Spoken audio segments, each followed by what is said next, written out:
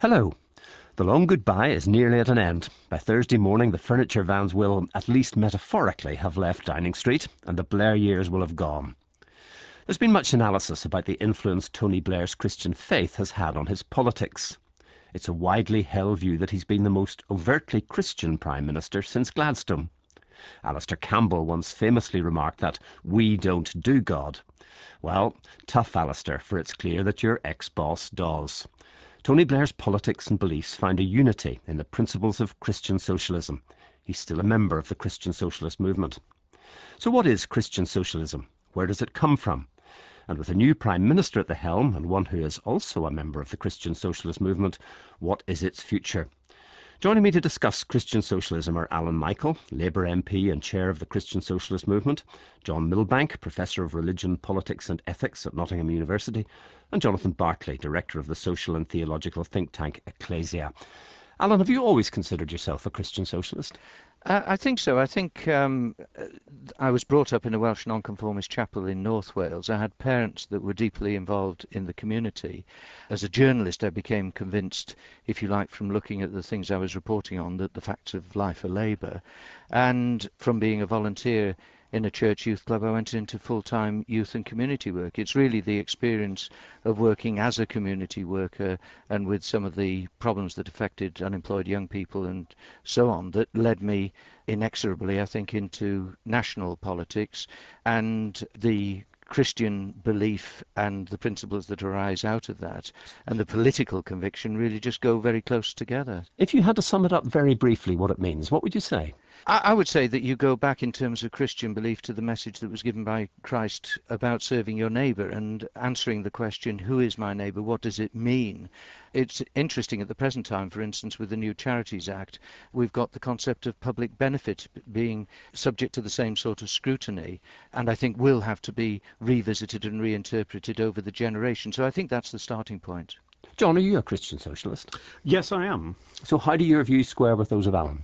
Well, I think there are many points of conjuncture. For example, I think he mentioned the word cooperative. And I think for me, that's one of the crucial things about Christian socialism, that it's always tended to offer an alternative to either the reign of the free market on the one hand, or state bureaucratic control on the other hand.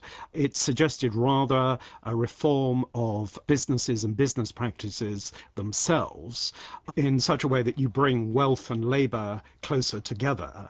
You have principles of common ownership and direction of economic activities also towards social and political ends that in the end are to do with respect for the human person and fulfilment of the human person. So in a way, Christian socialism is the genuine third way. It's not Tony Blair's third way. But you're not a member of the Christian socialist movement. No.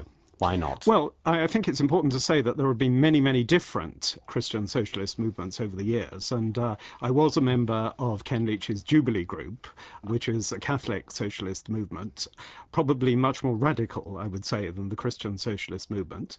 And the reason I think it's twofold. First of all, I don't think of the Christian socialist movement as primarily to do with party politics, because along with the mainstream of the Christian socialist tradition, I believe that it's the church itself that is the ultimate site of the true society. So I think it's wrong for Christians en masse to tie themselves too closely to the interests of one party. And secondly, I think that Blair is not a socialist. He's a neoliberal, and he's just continued Mrs. Thatcher's neoliberal revolution. And to my mind, this is the absolute antithesis of socialism. Jonathan, you work for John Major's office. Does that make you a Christian conservative?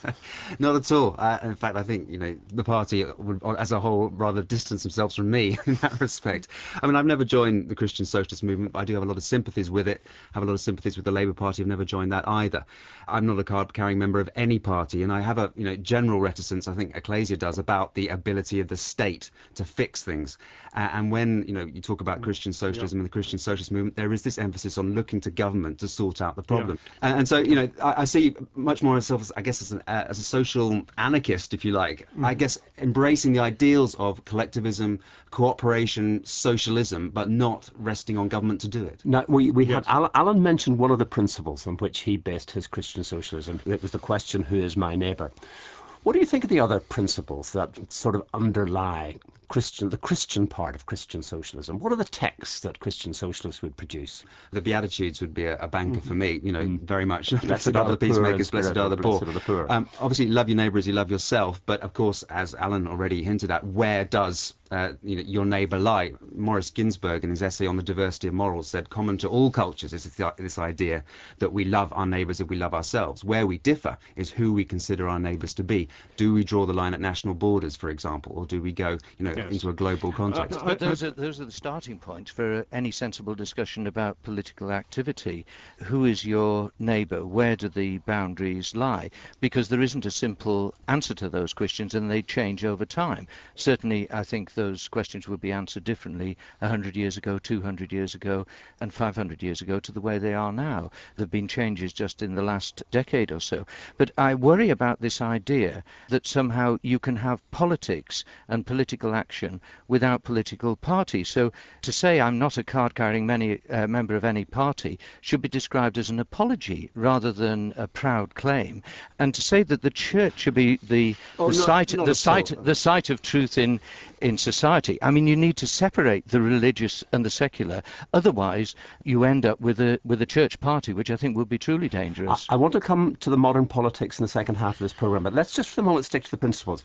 John, can I get your comment on these the principles that underlie, the biblical principles that underlie the Christian socialist movement? Yes, certainly. I think one of the most important things to say is that while it's true that the Christian socialist critique of capitalism is ethical, rather than being quite so scientific and historicist as the Marxist critique is, it is nonetheless a critique of capitalism. And there are two things that are here important. First of all, there's a great suspicion of simply making money out of money without doing any work. Secondly, there's a suspicion of an entire system that is organized on the principle of buying things as cheaply as possible, including labor, and selling them as dearly as possible in order to make as much profit as possible, with total indifference to the question of the social use of what you're producing, the treatment of your workers, and the question of whether the things you're producing are advancing what Christians have always known as final human ends, including the final end of actually seeing God. And this emerges from the Old Testament, where there are rules about the use of money, rules about the use of land. It's reaffirmed in the New Testament, where we're told that the apostles, first of all, had things in common, whatever that means. And Jesus told a story about the talents, in which people exploited talents, and one man was condemned because he'd taken his talent and hadn't made use of it. That's another classic. I mean, it's always interpreted as an idea of... It's not a piece of money. It is a piece of money. What it really means is gift. You know, the talents that you have in the sense of things given to you by God. It doesn't, because as people have pointed out, that actually traditional interpretation is indeed that you should get something and make it and multiply it and create more wealth. Yeah. But actually, when you look at what's going on there, Jesus, first of all, is telling a parable about the kingdom of God. Yeah, well, secondly, that the ruler is the one who's being condemned, and the hero is the guy who, out of fear of the political ruler, buries his talent in the ground and is then killed, and not just him killed, his family is killed. Jesus appealing to his defense and saying, look, I'm about to go, it's right before the triumphal entry in Jerusalem, he's saying, you're going to greet me as a king, I'm not going to be like the unjust king that you're expecting. Well, what all of this proves to me, and the point I'm making, is that you can bring your differing interpretations to the text, and that the evidence is not unambiguous. Conservatives can take some comfort out of it as much as socialists. No, this is not the case, because it's possible to be a Christian conservative and it's possible to be a Christian socialist. What it's not possible to be is a Christian liberal supporter of capitalism. The entire witness of the Bible and the church tradition tells against that, and people who think that nowadays are simply incredibly confused. Well, let's move on to the historical context of Christian socialism, because the movement that's known as Christian socialism had its roots in the 19th century. It was one of the results of industrialization, because the workplace had changed to such an extent that the organization of the means of production had become crucial. Absolutely. Christian socialism is not quite so English as people think. It actually began in France before 1848 and was exported to England initially by a man called Ludlow, who became a friend of the theologian Morris. And in its origins, it was very much to do with the idea that we need a reorganization of society and economics in which everybody participates, in which there's a new dignity given to the worker. And this began in France. It was non-statist socialism, and it was also often very religious. And only much later, after Marx, really, I think, did socialism get associated with atheism. The big crunch, Alan, came with Yeah. Karl Marx, because Karl Marx was clearly opposed to religion. He thought religion was the opium of the people. Yes, and I think there's a big difference between the sort of theoretical heritage, which is there, it's a part of our history, I know, which informed Christian socialism from a continental point of view, and the British roots, which are much closer to organisations like the cooperative movement, like the campaigns for fairness for the way that employees were treated in agricultural areas. And personally, I think that that has a lot going for it. But I'm interested to know why Britain was different, because certainly after the initials, the origins of Christian socialism in the continent, it turned anti-clerical, it turned anti-religion. Jonathan, what was different about Britain? Because famously it's been said that the Labour Party owes more to Methodism than to Marxism. A claim that's disputed, but nevertheless Yeah, quoted by prime ministers. wrong. What you've got is a very interesting situation where you don't get the same revolution as you have in France, but what you do get is a kind of radical edge coming through at the time of the English Revolution, as the Levellers, the Diggers and the Ranters. And certainly Chris Bryant, now an MP, former chair of the Christian Socialist movement, in his personal history traces back Christian socialism much further to these groups. And what you've got is this very important principle of the theology, which hasn't come forward so far, of the kingdom of God.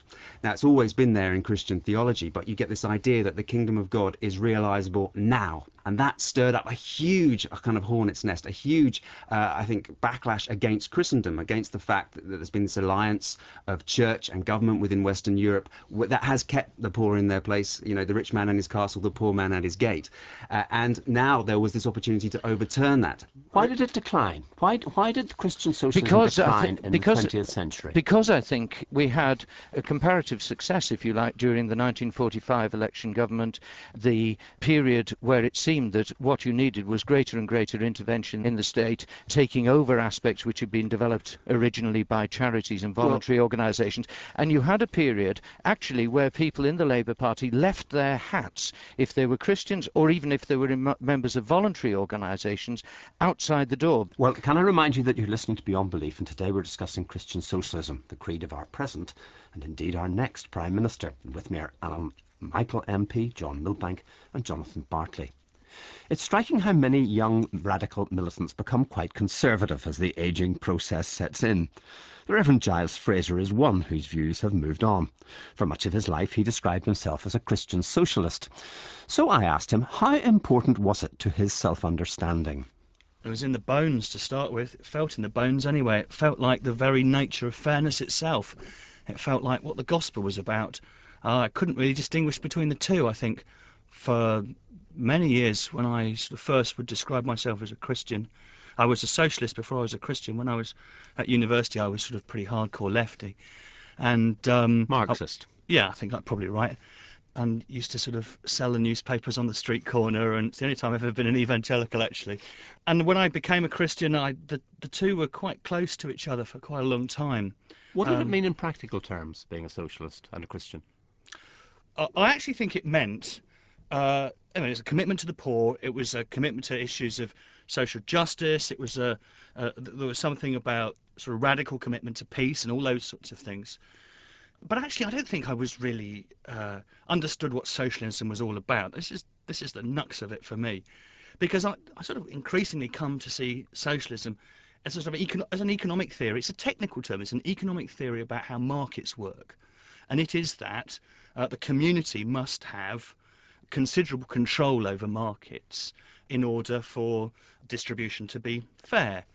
Now I think that that particular mechanism actually makes people poor. And so my previous commitment to poverty, which I associated with socialism, is actually now points the other way. Was it your experience as a vicar that led you to that conclusion? I was sitting in Notting Hill Market about 3 or 4 years ago, and reflecting on how much I loved markets. Everybody loves markets.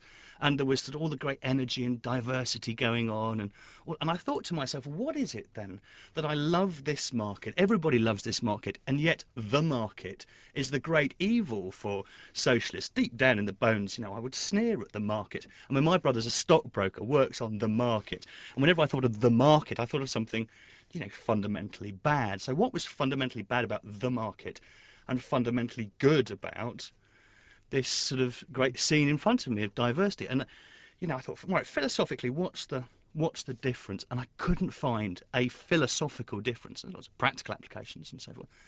And so that was one of the sort of moments of change. And what I really value, one of the things that I really value is diversity. And I think socialism, because it involves a great deal of communal control, isn't very good at celebrating diversity. And do you think Christianity is all about diversity? Well, I think it's about a sort of inclusion when Christ offers the table for all. At Pentecost is a classic image of diversity with all the different people coming together. So yes, I think the message that God loves all, no matter shapes and sizes, Jew or Greek, rich or poor, black or white, straight or gay, that's what I think. That, I think, is deep in the marrow of Christianity, and I think that socialism isn't very good at reflecting it. Has it been a painful process moving away from Christian socialism? Oh, yes. Oh, because, I mean, it's been like a mourning, actually. It's been because my whole moral compass, I think, was attuned to, my self-image was, I'm a lefty, all my values sort of get shaped in this particular way. And then realising that actually, perhaps I'm not a lefty, or certainly not in the way I thought I was, has taken an enormous amount of adjusting and almost admitting to myself, admitting to my wife, admitting to my wife that I'm no longer a socialist, and she probably is. That was quite a challenge.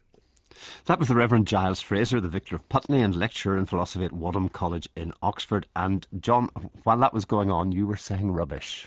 Well, I think Giles has just fallen in love with mammon, or postmodern diversity, or whatever you want to call it, and I'll pray for him.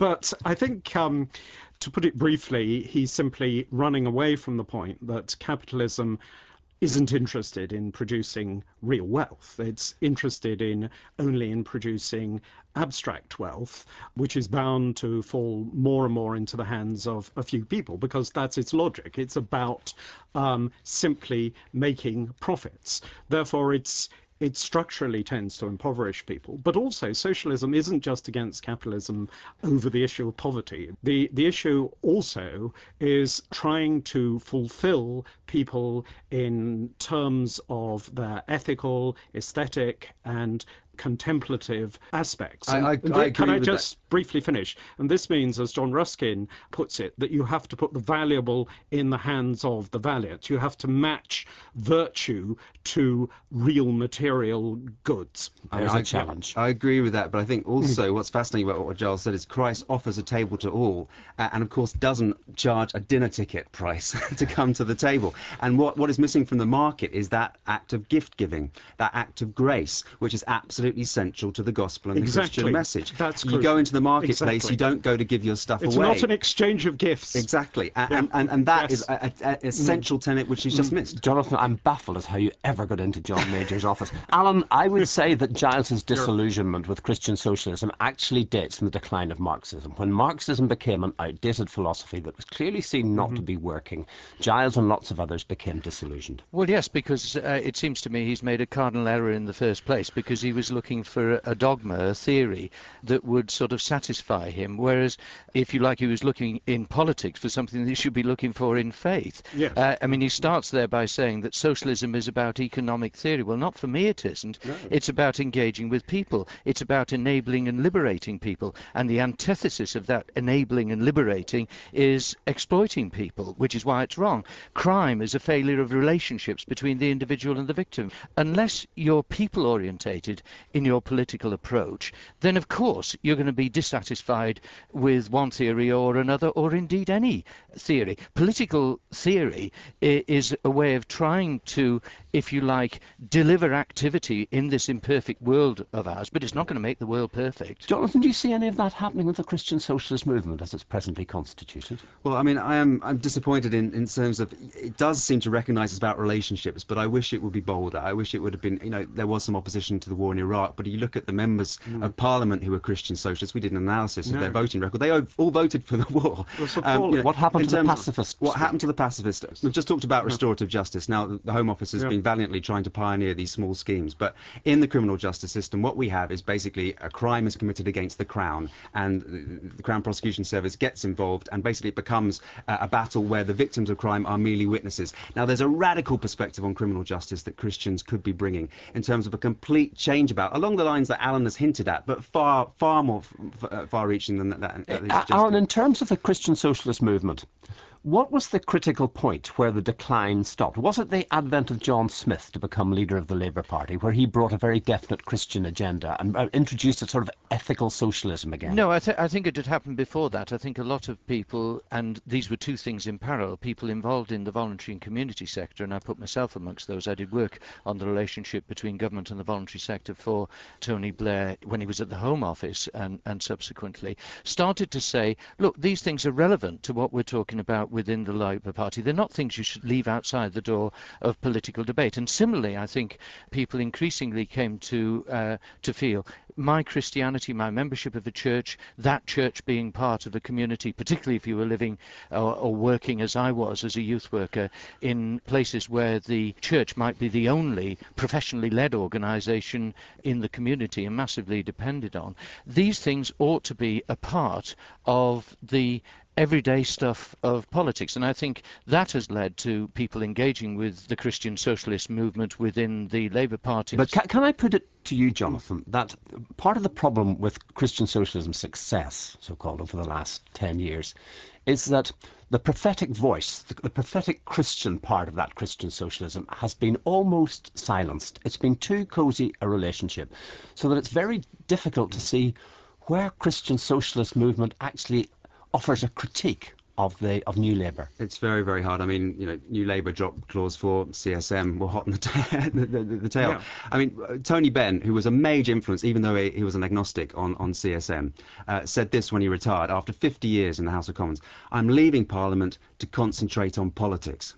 Now, like him or loathe him, here is a veteran of many, many decades standing, and he has this, important insight that actually it is this prophetic movement idea that changes the terms of debate. Now, if CSM, I think, and other groups could rediscover this prophetic edge that could make their opposition, for example, to the invasion of Iraq, their new, more positive proposals for reforming the criminal justice system, or indeed on green policy, or even on extended family and rejuvenating ideas of family and community, more evident, they could actually have a much more profound political effect than concentrating on Westminster all the time. And when we get politicians coming on saying, well, if you aren't a member of a political party, you aren't going to make a difference, and indeed it's shameful if you suggest anything else, then I think we are really, really in a bad place. Because, Alan, when I think of Christian socialism, I think of Lord Soper, Donald Soper, who I knew reasonably well. And when I think of him and his relationship with Christian socialism, he must be turning in his grave when he thinks of the attitude of the Christian socialist movement towards, for instance, the war in Iraq.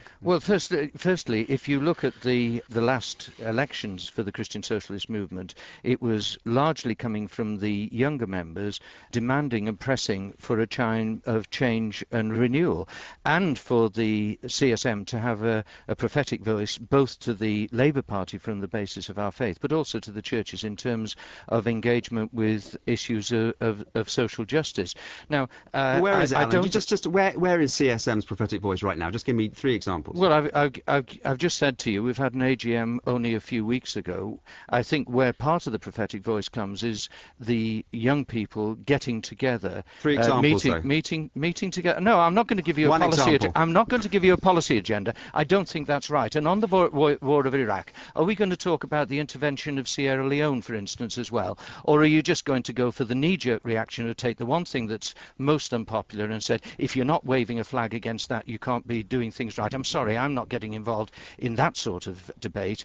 What I want to see is the Christian Socialist movement as a place where people of a variety of personal approaches to faith from a variety of different churches look at their political engagement, their belief in radical politics, and support each other in becoming more effective, more radical, and a clearer voice within the Labour Party. That's John, not about very ticking warm and 3 fluffy, boxes. John, are you not It's surprised? not warm and fuzzy. It's hard work, and it's going to be very hard work, and it's challenging work. It's easy just to tick boxes or stay outside saying, oh, we'll put this test and see if you wave a flag at it. John, are you not surprised that the Christian Socialist movement, one of whose the planks of their platform was pacifism, has raised hardly a voice in protest about the war in Iraq? I'm not surprised because they're too closely associated with the New Labour project. They're not looking far enough back. If they look back to the thoughts of Tawney, for example, R.H. Tawney. R.H. Tawney, they would find somebody who was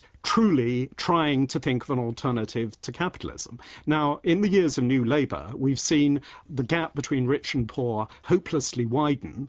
We've seen even middle-class people increasingly living on the financial edge, overworking. We've seen a general decline of trust throughout society. Christian socialists in this situation have a responsibility to start putting forward a concrete alternative vision. All I'm hearing is rhetoric. That is the classic, and the prophetic is not about just criticising. In fact, criticism is a very small part of it. It's about putting forward positive vision and ideas. Alan? Yes, I think it's missing the point about what political engagement is about. Look, when you refer to the New Labour project, for instance, at the fact that Keir Hardie was walking the streets of Merthyr calling for a minimum wage. As a We've pacifist. got a minimum wage in place. Look at the fact that people like Joseph Archer, an agricultural worker, were arguing against exploitation in the rural areas. Look at the fact that we brought in the Gangmasters Act, which deals with modern exploitation. Now, there are many things that have been done over the last few years that have made a very positive difference.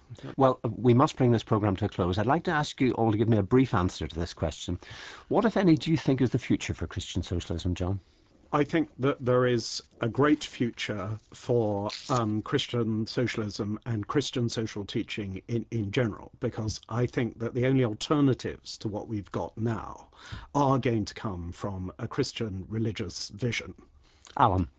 Well, I think that a value-driven party, which I think is what Gordon aspires to lead, gives a tremendous opportunity for what I hope over the next few months will become a revitalised Christian socialist movement to make a very positive contribution to renewing the Labour Party in government. Jonathan? I hope that it's the movement that comes first and the politician who follows, rather than the politician setting the agenda for the movement. But I think the movement has a very, very bright future, not least in what it can teach other Christians from other parties who are also involved in Beyond politics. just party politics. Beyond party politics. Yes. But you need party politics. Well, Yeah, of course. well, that brings us to the end of the programme. My thanks to Jonathan Barclay, John Milbank and Alan Michael. I'll be back at the same time next